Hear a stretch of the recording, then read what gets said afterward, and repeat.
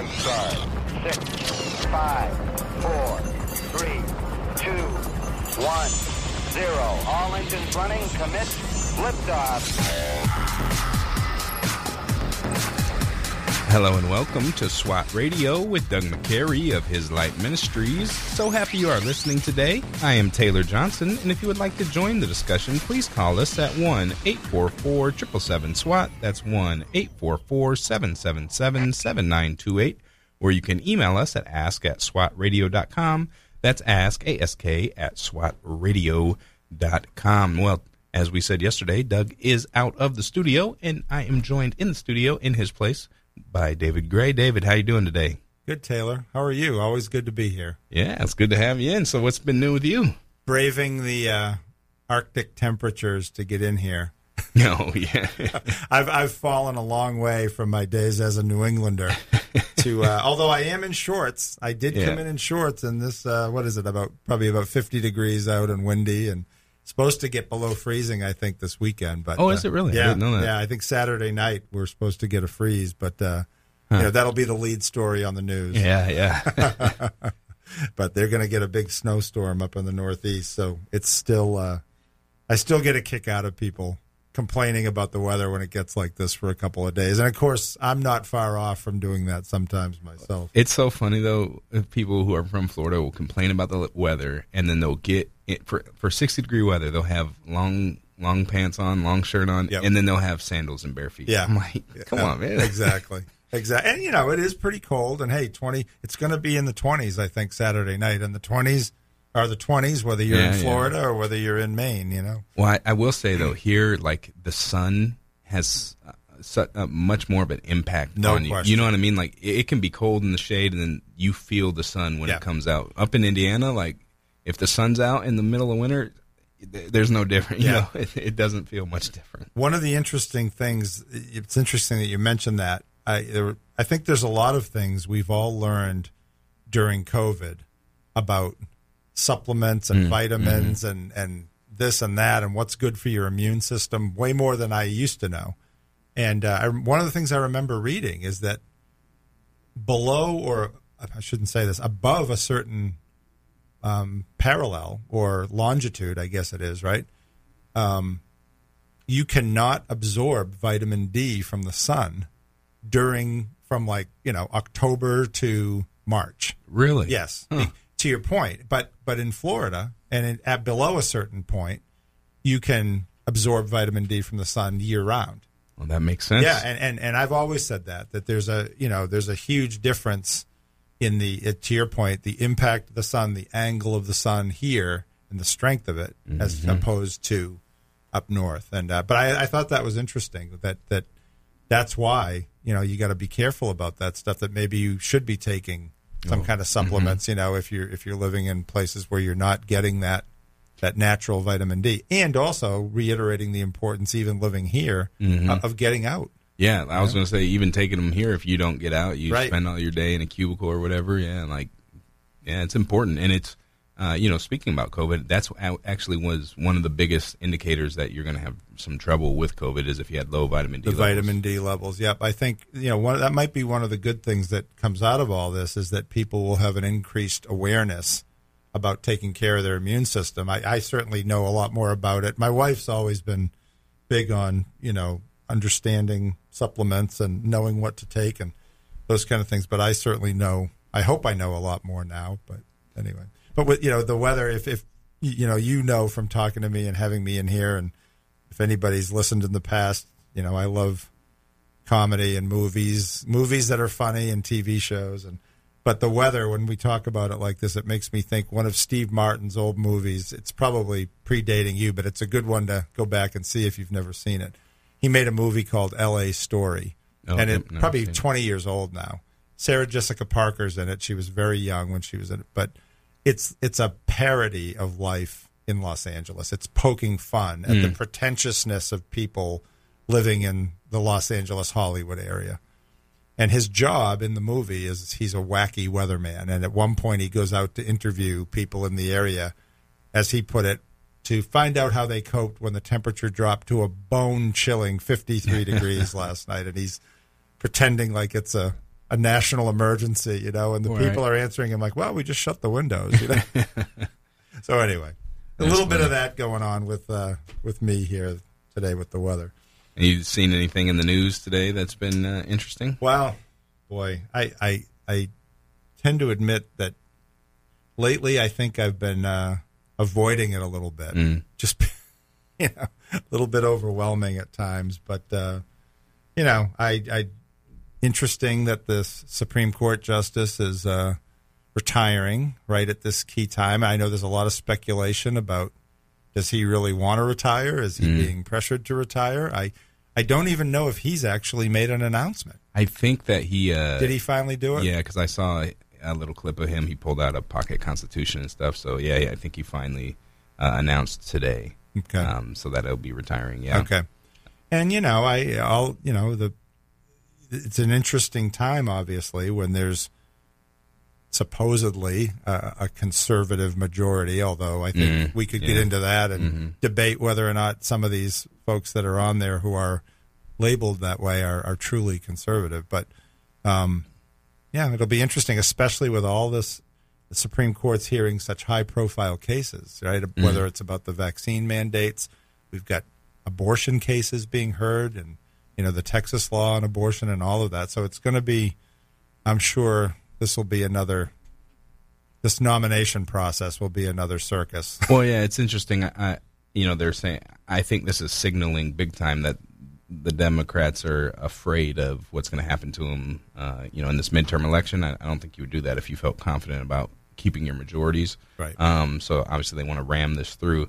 I did see something that, because there's a power sharing agreement in the Senate that somehow Mitch McConnell will have a way to block the nomination, and I don't know if that's true or if he would even do that. I'm not a big fan of his, but It's just interesting, all the little ins and outs that are coming out now.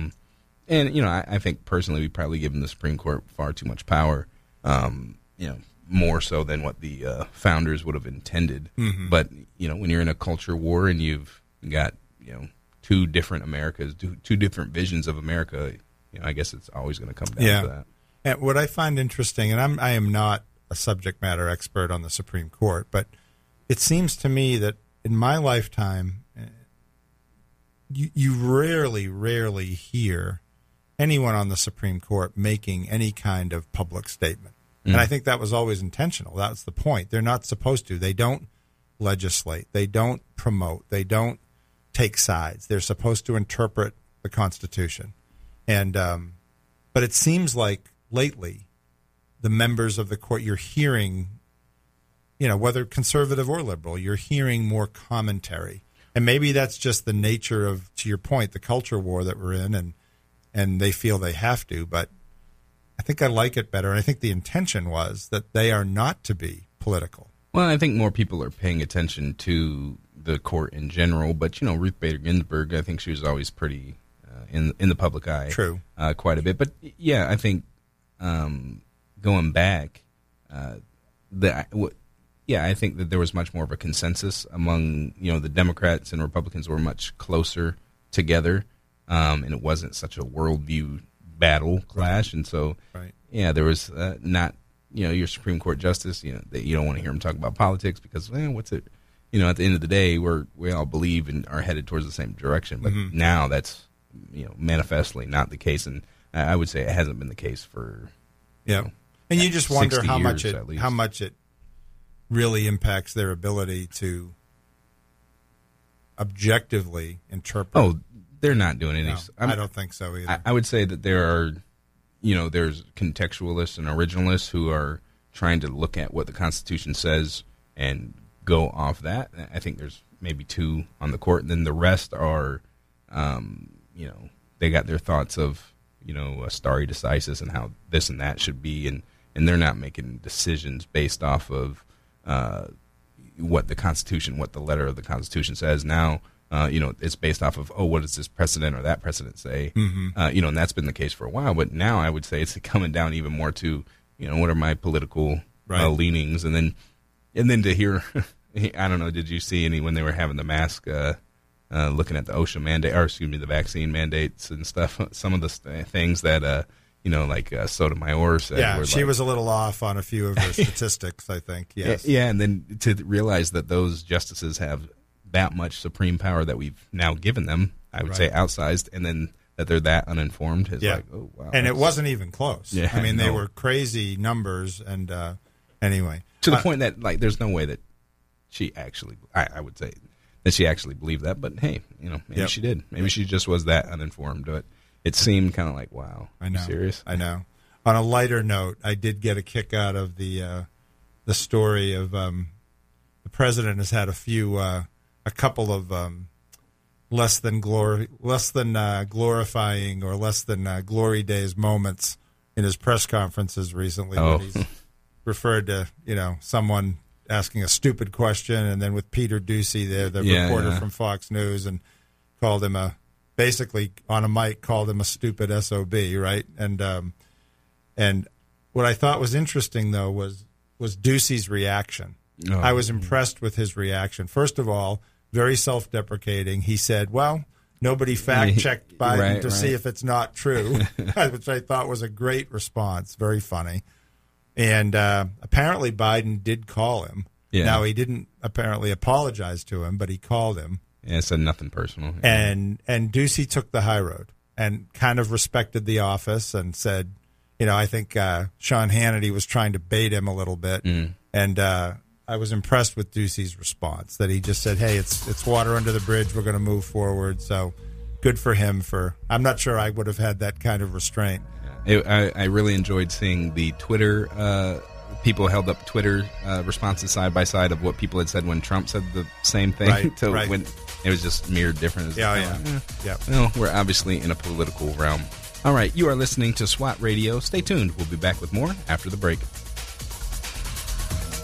If you'd like to contact SWAT Radio, the toll-free number is 1-844-777-7928. That's 844-777-7928 or 844-777-SWAT. You can also listen to this program through the WTRJ The Truth app from the App Store or over the internet by accessing www.swatradio.com. We'll be back shortly for further discussion and to take your calls. Highway to Eternity Ministries is a ministry dedicated to encouraging those who have lost hope and coming alongside those who cannot find peace and are considered unfit for inclusion in Christ's church. They use published works to teach God's Word and share encouraging testimonies of transformed lives.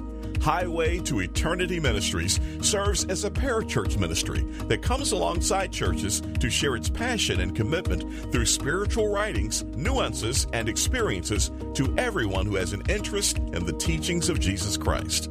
For more information, contact Jeff Andrews at 904-436-5175.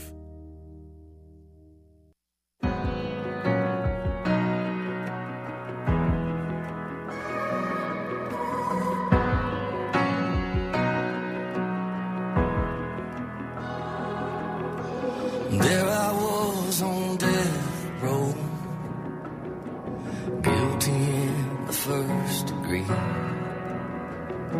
Son of God hanging on a hill, hell was my destiny. That is Red Letters by David Crowder. Welcome back to SWAT Radio. SWAT stands for Spiritual Warriors, Advancing Truth. And if you are just joining us, Doug McCary is out today. We are joined, though, in the studio by longtime host.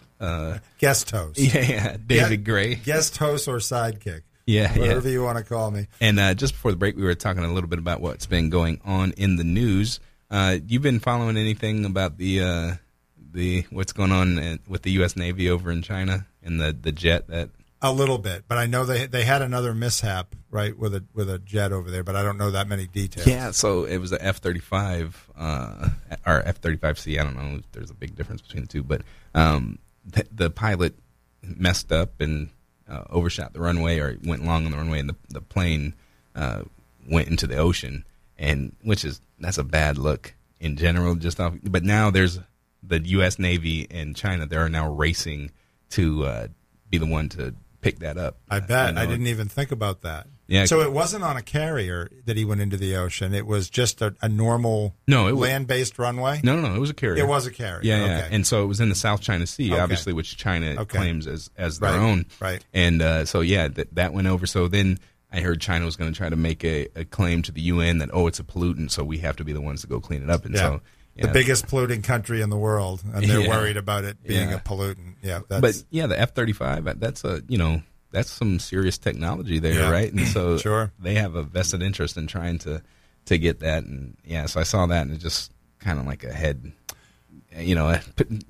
put your head down a little bit in shame. Well, it's interesting that you say that. I just from a historical standpoint, I don't know if you've noticed, but the remake of the movie Midway has been on TV a lot lately. It's been on that AMC channel, and I saw it in the theaters, and I loved the original movie Midway with Charlton Heston and others, and the remake was well done and came at it from a little different angle. They used a lot of computer generated imagery and pretty intense stuff, but when the Japanese carrier is sinking one of them after the the U.S. found the Japanese fleet, they have to scuttle the carrier so that the Allies don't get their hands on it. So it's been going on for a while, right? And of course, it's very stoically the Japanese admiral and his second in command stay on the ship, and another ship torpedoes it, and pretty intense stuff. But if you haven't seen that movie, it's a great movie, and it's a good reminder that I admit that with all this stuff going on, and I said earlier, I tend to sometimes avoid the news, and I'll talk to other people, and I'll hear it in my own voice, a little bit of defeatism, and we're going to get into this when we start talking about this passage in Acts, about where's my trust, and God's in control, and none of this is surprising God, and yet I start to feel that this is so overwhelming. It's impossible to deal with all this. And but there's a scene and again, I don't want to make too many movie references, but sometimes you can never make too many movie references. And sometimes movie references can really teach us a lot, but if they're done well. But there's a scene, and I don't know whether this was based on a verified true story, but I bet there were lots of these types of situations and stories. But two of the pilots, the pilot and the tail gunner, fighting at Midway are shot down. They're able to get out of the plane. They're in a life raft. They don't know what's going to happen. They see a destroyer coming, and they don't know if it's Japanese or American. The next scene you see is they're on board a Japanese ship, and one of the guys that's being questioned is got his hands tied, and what you don't realize immediately is that the rope is tied at the other end to an anchor.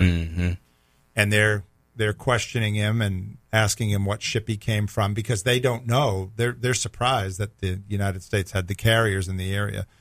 And the guy looks at them and he says, how about a cigarette? And they give him a smoke reluctantly. And he takes a couple puffs and he looks at him and he says, I had a lot of friends at Pearl Harbor, so why don't you go and you can fill in the rest.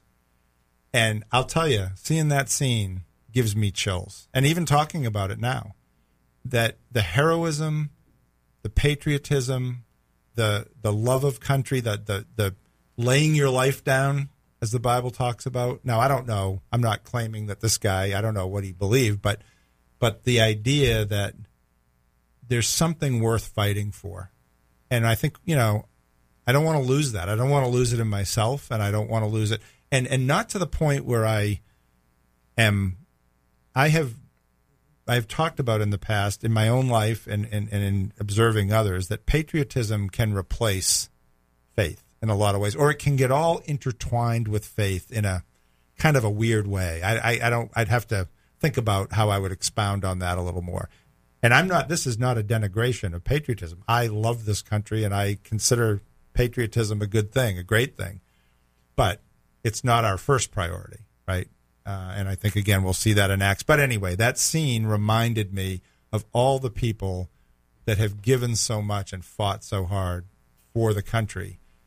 And now we're in a situation that's difficult politically, and it's easy to kind of think, there's nothing I can do, and yet that's not the right attitude. So anyway, that's like when you brought that movie up, that was the first scene that came to my mind about that. It was a good scene. That's a great scene.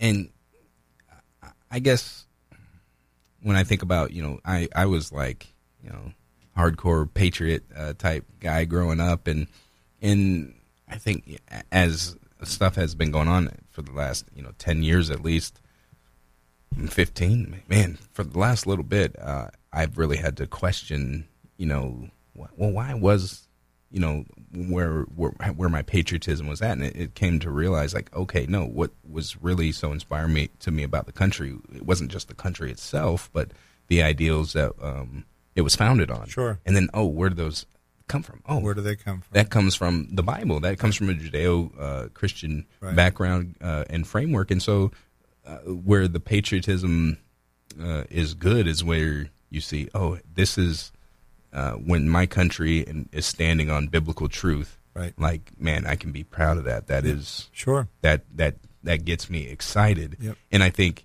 there was a time where the country was so aligned with biblical truth that people, like you say, got that intertwined and intermixed. And even after it had moved far from that, the Christian aspects of the founding, a lot of people had those things, as you say, mixed together.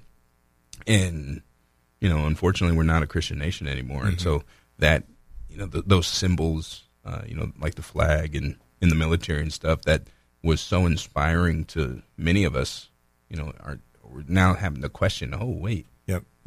Because, for the last 2 years, the machinations of the government of the state were turned against its own people. Right. And, not in, shooting war or anything like that. But so you really have to now grapple with, okay, what is essential? What is it that I'm going to stand and fight on. for? That's exactly right. You know what I mean? And, yep. and so is it the patriot? A lot of people, it's that patriotic line of, this is where our country's been. And I think, for the Christian, it has to be, what's the biblical truth? Right? That's exactly right. I was just thinking that it's standing on God's truth. Yeah, and it's exactly right. And it's standing on God's truth, and it's remembering the institutions, of the family and of the church, and making sure that those are, consecrated to God, and then to calling the state to be held to that same standard. Right. And until the state can, until there's enough people in government that can come back to a Christian worldview to make me be like, I'm proud of my government again. Right. Until then, it's to say, hey, this is the line, and this is where we should be. Right. And I think that, like I said, there's worldviews that are at play and fighting it out right now. And what's going to win? I don't know. I think that trend line, for the last 60 years, like I said, it's looking like that secular humanist worldview is going to take over. But God is one that, if that's not what He wants to happen, it's not going to happen. And God will always have His people in various places. Yeah. There may not be as many as there once were, but He will always have a remnant. And actually, what you're talking about is a good segue of something that I wanted to mention, and this kind of goes hand in hand with a lot of the things that Doug's been talking about, that this is a time where the church can really, it's an opportunity for the church, and the church needs to stand on truth and not capitulate to some of these. You called it a culture war earlier, and it absolutely is. And that we don't want to have the church capitulate on some of these quote-unquote social issues. We don't want to have the church be silent on people, being discriminated against over mandates, or, hated because of vaccinated versus unvaccinated, or, critical race theory, or whatever any of these issues are that the church is what's the word I'm looking for, floundering on, or being wishy-washy on. That's important that people stand on truth, even if it's sometimes truth. Maybe Al Gore had the title right, not for climate change, but an inconvenient truth. Truth is inconvenient sometimes, and we need to tell people the truth and speak the truth, even if it's uncomfortable, and it's becoming increasingly uncomfortable. But I wanted to mention there's a conference tomorrow and Saturday morning. It's at Anastasia Baptist Church, and I know this is late notice, but it's called More Salt, More Light, and the church in an age of opportunity. And it's going to have a bunch of speakers. It's put on by Mid-America Reformed Seminary. A buddy of mine has some friends that are involved in it, and so we're going to go down tomorrow. But Doug did mention it earlier in the week. So, Good. And I think, it goes hand in hand with what Doug has been teaching about the church standing on the truth and looking at this not as, like I mentioned, I have sometimes a defeatist attitude, but as an opportunity that people are hungry for, well, what is the truth? Because it's so hard to find in our culture. Yeah, and we are coming up against, okay, thanks, Steve. We're coming up against the news break, but I want to pick it up there when we do come back because I got a lot of thoughts, and then I also want to ask a little bit about the conference and kind of the direction that it is going. But you'll have to stay tuned because we are up against the news break, so stick with us. We will be back with more in just a second. I'd like to give a shout-out to our listeners listening in Virginia at the Lighthouse, as well as in Meridian, Mississippi, listening on WMER, as well as all of our local listeners, 91.7 in Jacksonville, 91.9 in St. Augustine, and 91.3 in Folkestone, Georgia, and finally, all of our listeners listening online wherever you are in the country or around the world. Would I also like to let you know that you can download our SWAT app in the App Store, and you can follow us on Facebook and Twitter at SWAT Radio Talk is the handle. That is at SWAT Radio Talk. You are listening to SWAT Radio. Stay tuned. We'll be right back.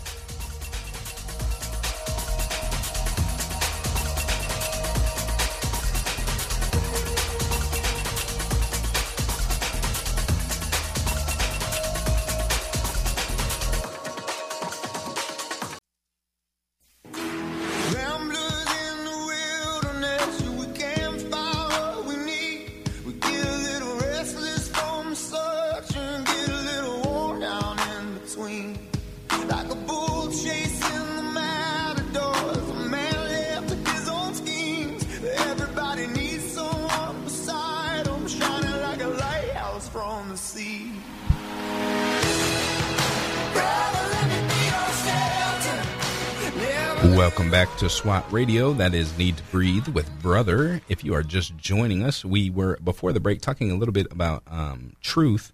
And, I just had some thoughts when you were talking about we need to stand on biblical truth. And then you were talking about the floundering of the church and a bunch of different facets of, what we were talking about as the culture war. And, have you heard the term Big Eva? I'm not sure I have, actually. It's like a big evangelicalism. Oh, okay. Big Eva. And okay, like Big Pharma. Yeah. Okay. Kind of like I get that. it. All right. And, we're there on, and the reason I think it has a term is because on a lot of issues, they're a little suspect, and there's people who are like questioning it, and they've come up with a term for that. But then there's also people who are like very egalitarian, very progressive that are in the church and consider themselves believers. And we talk about standing on truth and on biblical truth, and the unfortunate reality is that there are people trying to change what that means biblically. Mm-hmm. What Sure. biblical truth Sure. is, and I think it's something that for a lot of people, because they are not really grounded as much as maybe they think they are in a biblical worldview, don't really understand the Bible, as much as I don't understand it as much as I should. So I'm not trying to cast stones, but there are people who don't study it enough to really know historically kind of what the church has taught, or what Christian belief has been throughout the ages. And then now they're changing translations, Right. You know what I mean? And so that is a vastly different ecosystem than I think most people realize, right? And so you're seeing a lot of people, especially that you thought, oh man, that person is strong, fall away to. And I'm not saying that they're not Christians, but they'd be just completely what we would say dead wrong on certain issues. Yeah. And it's like, where is that coming from? Too heavily influenced by the culture and by social pressures. Yeah, and I heard somebody talking about a particular person, and it was like they pride themselves so much on being able to say, well, this side is wrong and this side is wrong, and they've let the Overton window shift them so much that they're falling away from where the biblical truth lies. Yeah. And it's just that is the one place that we should be unified. And despite whatever's going on in culture, it's like, well, hey, there's a safe haven in the church, but more and more, increasingly likely it's going to be, another church member that rats you out for not being vaccinated or something like that, right? And well, your point about changing truth, which of course doesn't make any sense. Yeah. You can't change truth. But the attempt to, rather than agree with what God says about us, about sin, about his law, about the gospel, it's cherry-picking certain things that you don't like or that are a struggle. And so rather than agree with God and, as Doug would always talk about, repent quickly or work, do whatever you have to do, like Jesus said, cut off your hand, gouge out your to deal with sin, it's easier just to move the goalposts, as if we could do that, as if any human could change God's standard and God's law. Now, as our pastor likes to say, quoting from Ecclesiastes, there's nothing new under the sun. But I think what you're talking about is increasing. We've seen it increase in pace. I mean, I think about when you were talking about changing truth or attempting to change God's standard, the first thing I thought of was the serpent saying to Adam and Eve, did God really say that you'd die? You're not going to die. Did God really say? And that's been going on in the human condition since. Right? Well, God didn't really mean that. When God said that, he didn't really mean it. Or that was just cultural at that time, and he didn't really mean that for today's, day and age. Right? So I think we're seeing that increase in frequency, in severity, and we're seeing the results in the culture for sure. Yeah, but in the church, and that church leaders are that way is something that is. Agreed. And, we've talked about Catholicism and, the huge pitfalls that's had, but there is a element of, there's a good place for tradition. It's not on the same scale as Scripture, or anything. I'm not trying to say that, but when you jettison tradition completely, then you can find people saying, well, when Paul says, be submissive to your husband well, it's not really saying that, and it's not saying this, and, patriarchy is a terrible word, and so we're going to go this way. There is a place to say, and unfortunately, when people are there's truth is up for grabs, even in the church, there's going to be an element of saying, well, hey, look, historically, this has been the case, and so we need to stand on that truth if you don't have, a tremendous rock solid scriptural case for departing from where that's at. And so it's weird to say that, though, because that the Reformation was about, hey, look, these things are not on par with the gospel. But I think we've kind of gone to the point that we're not talking about anything in tradition, and so that's allowed false teachers to come in and say, oh, well, we have this new understanding now, and we're going this way. And Yep. It's just one of the things that our pastor's preaching on the Beatitudes, and it's been a really good series. And this past Sunday, he made the comment, and he referenced a couple of well-known, long-time, television evangelists, and even one of the ones that started. I think it was actually the Crystal Cathedral there, and it was in California. I think the guy's name is Schuller. But what he was mentioning was that this pastor was brought up in a very reformed, environment and new truth, but that in his ministry, once he get into kind of being a TV guy and being famous for this, and he was an innovator, but he never talked about sin. Never talked about sin. And, when we talk about the good news of the gospel, there is no good news if there's not bad news first. And, I heard Doug mentioning this on the broadcast, I don't know if it was yesterday, but it was earlier in the week, about starting when we talk to somebody about Jesus and about the gospel, starting with God, not just Jesus has always been there, Jesus is God, but God's unfolding plan of salvation, right? And when we had the opportunity, you've heard me mention it before, to go, some SWAT guys went to the Philippines with Doug a few years ago, and we had to have a pretty concise gospel presentation because we might have 10 minutes in a particular school to kind of give our message. And that was a real great exercise, I think, for me, and I dare to say for the other guys as well. But it was learning that 4-point, God's original plan, was to have the perfect relationship, perfect dependent relationship that Adam and Eve would, and men and women would have with him. Our problem, man sinned, right? And sin causes separation from God, not just separation, because some people might go, well, separation's not that bad, right? Billy Joel, I'd rather laugh with the sinners than cry with the saints. Separation's not that bad. It's a big party. No. Separation and punishment. That's the key, right? That's our problem. God's solution to our problem, Jesus, right? That he loved us so much, he didn't want to leave us in that condition, and so the solution was Jesus to come, God himself, to come in the person of Jesus and live a perfect life and take our penalty on the cross, that great exchange, right, where he takes our sin and we get his righteousness. But then the key, fourth point, our response to Christ, that we have to respond in faith. But the idea that sin is real and sin is our problem, and the gospel is not just about God loves you no matter what and everything's great. Yes, he does when you put your faith in Christ and you confess your sins, but sin is a real issue and it's not getting talked about. And I guess where I'm tying this back to what you were talking about, that's obviously a big part, even in churches, of what's being changed or attempted to be changed or glossed over. But that's not the truth.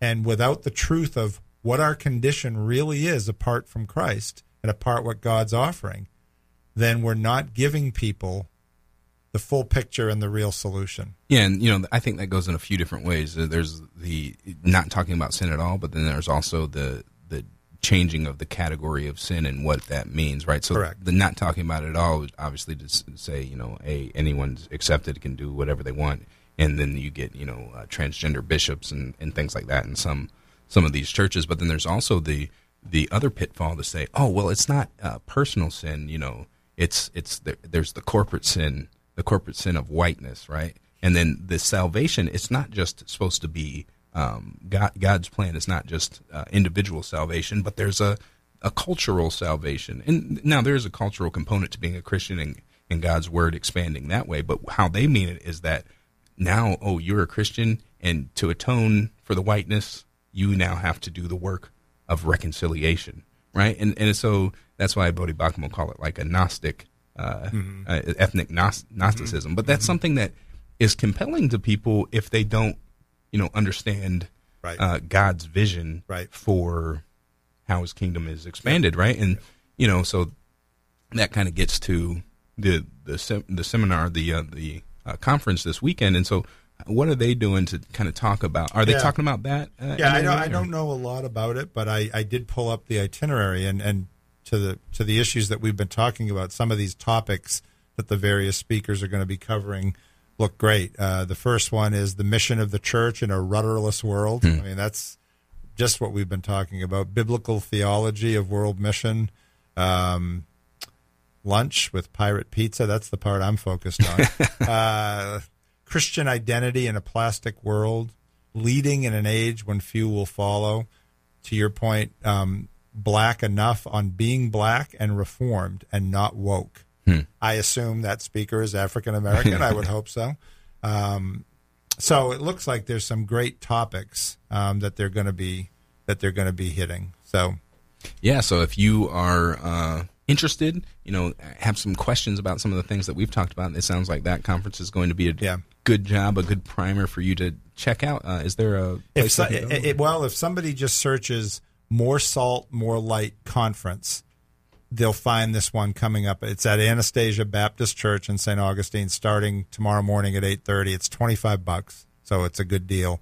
And it goes pretty much for the day tomorrow and then a half a day on Saturday. All right, so definitely check that out. More Salt, More Light Conference, wherever you want to do that search at. All right, we are up against the break. Before we go, I'd like to give a special thanks to our sponsors, Ace Door and Window, as well as a special thanks to our sponsors, Tom Neal Trucking, and a special thanks to our sponsor, Jeff Andrews of Highway to Eternity Ministries. If you would like to sponsor the program, please email us at doug@swatradio.com. That's Doug, DOUG, @swatradio.com. You are listening to SWAT Radio. Stay tuned. We'll be right back. This program has the potential to reach millions of men each week. If you'd like to learn how you can support this unique program that is helping men understand the truth about Jesus through God's Word and how to impact their lives and the lives of others, then go to www.swatradio.com. Then click on the donate link to help SWAT Radio pass on the truth for the next generation.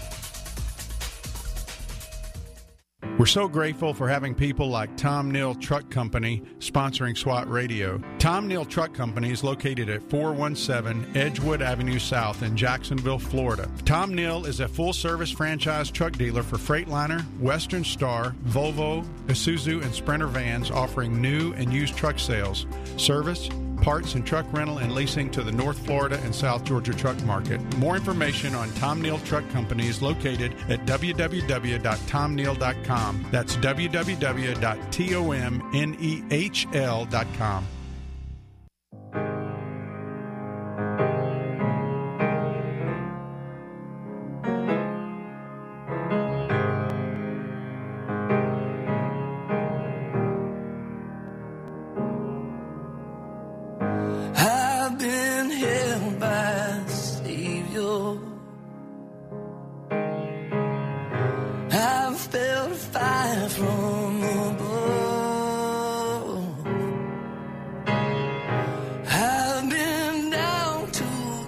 That Is All My Hope by David Crowder. I realized he's got there was the David Crowder Band, now it's just Crowder, so I don't know which one it is, that song is from. It's probably an older one, but that is David Crowder.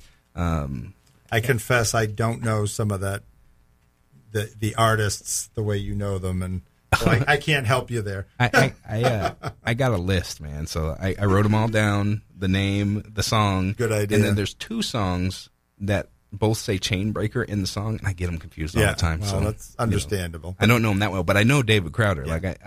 I know that voice pretty well. But if you are just joining us, we are looking at Acts chapter 12, verses 1 through 11.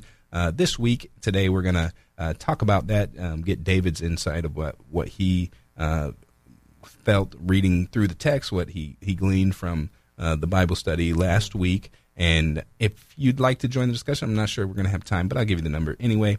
You can call us at 1-844-777-SWAT. That's 1-844-777-7928.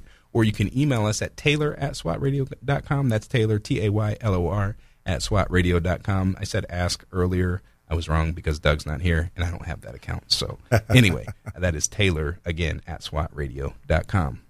Yeah, well, I know you guys have been talking about Acts chapter 12, 1 to 11, and I may hit some couple of points here that Doug's already talked about, but that's okay. We can always I know I do better if I hear things a bunch of times, so I need repetition.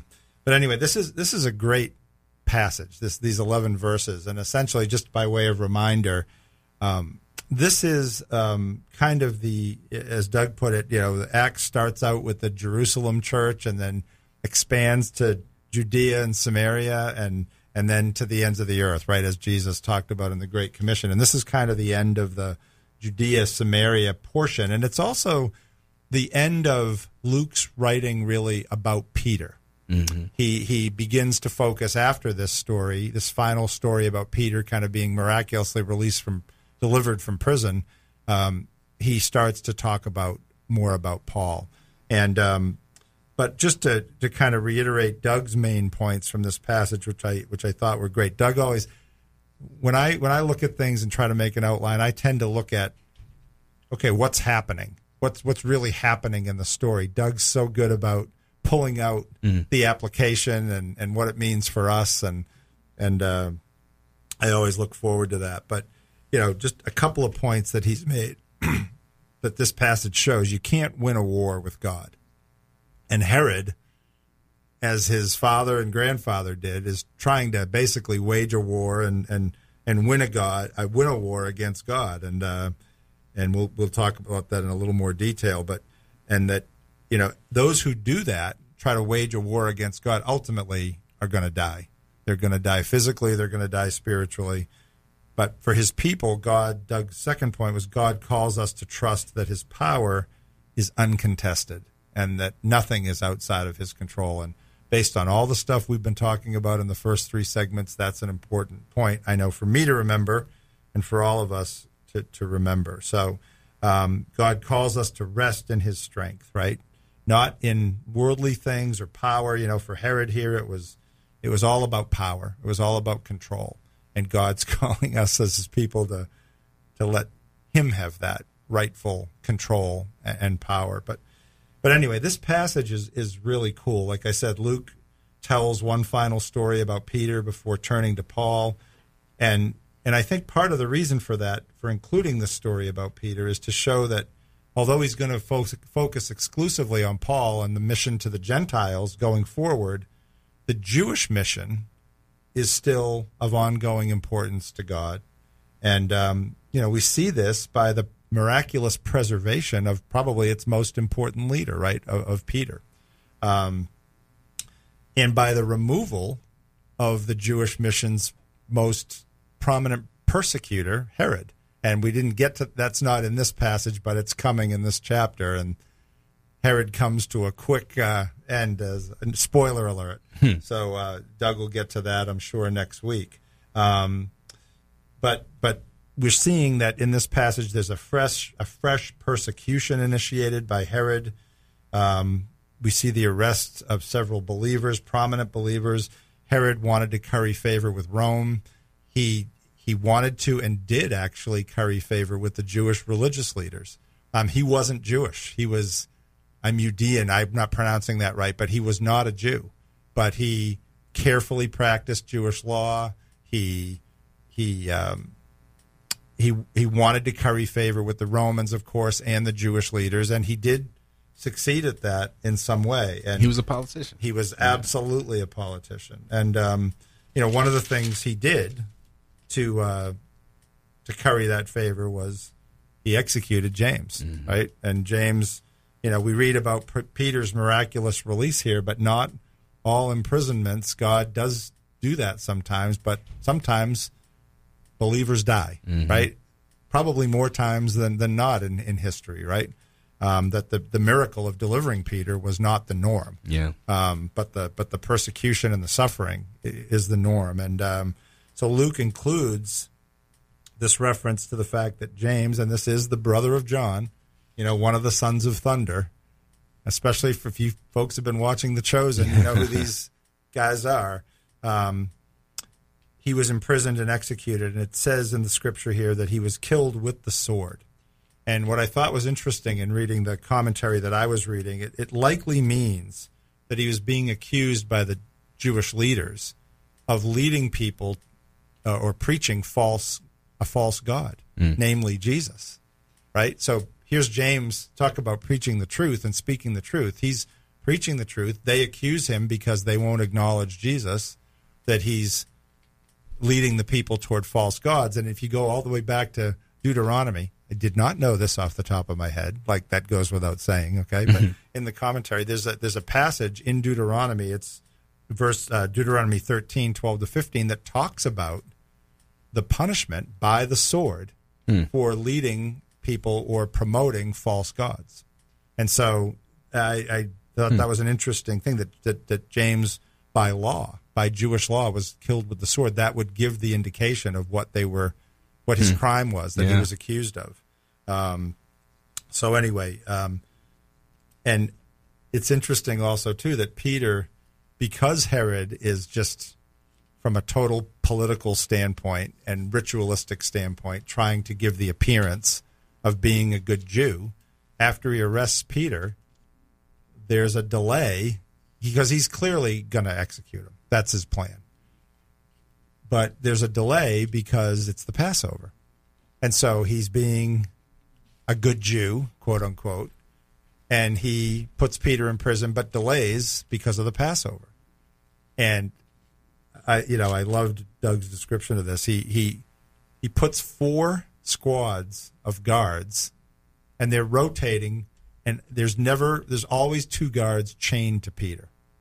Now Doug mentioned, I think, another incident of Peter and John being released from prison, but this makes me think of the resurrection, right? With the Roman guards guarding the tomb, and Pilate saying, and the Jews saying, hey, they're going to try to steal his body. He put some guards there, and because what happens here is very similar, I think, to the resurrection, right?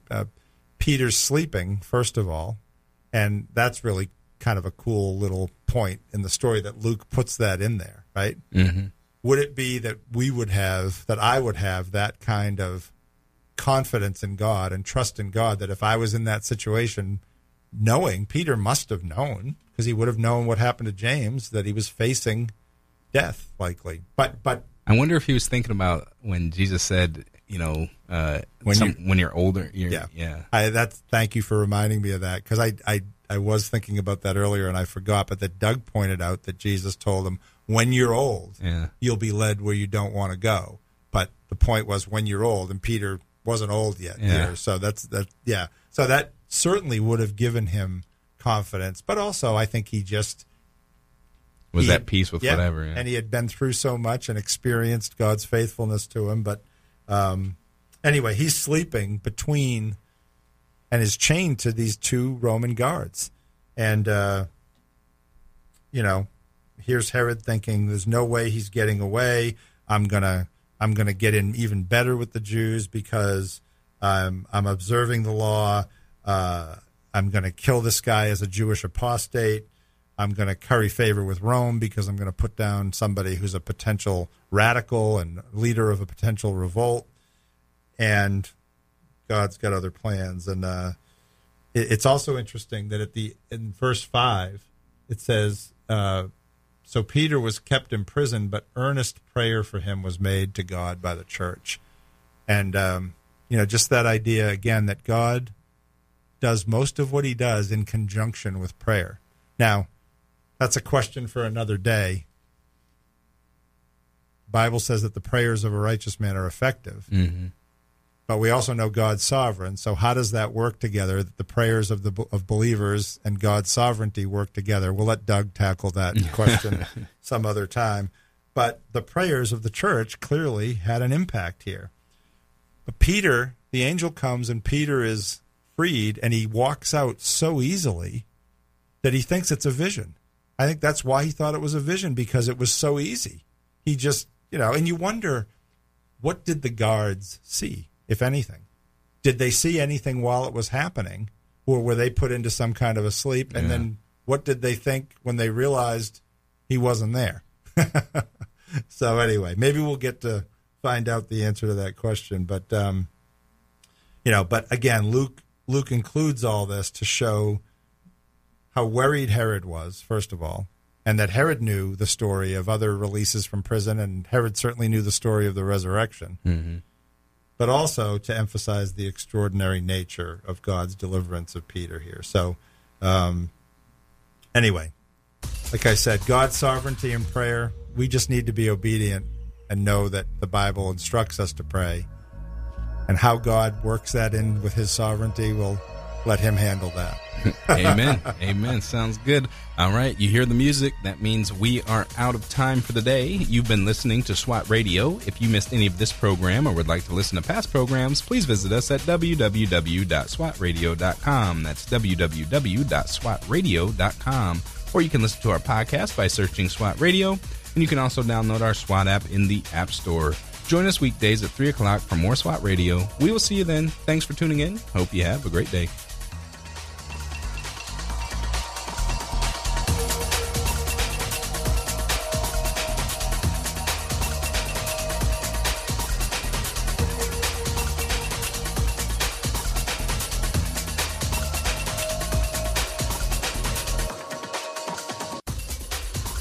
If you missed a SWAT Radio broadcast this week and would like to hear any show in its entirety, then go to SWATradio.com. Click on past shows where you can listen to the broadcast. Also, if you're looking for a band of brothers that gather around God's Word to be a part of, then go to SWATradio.com and email one of our hosts, and they can get you plugged in to one of the local SWAT Bible studies.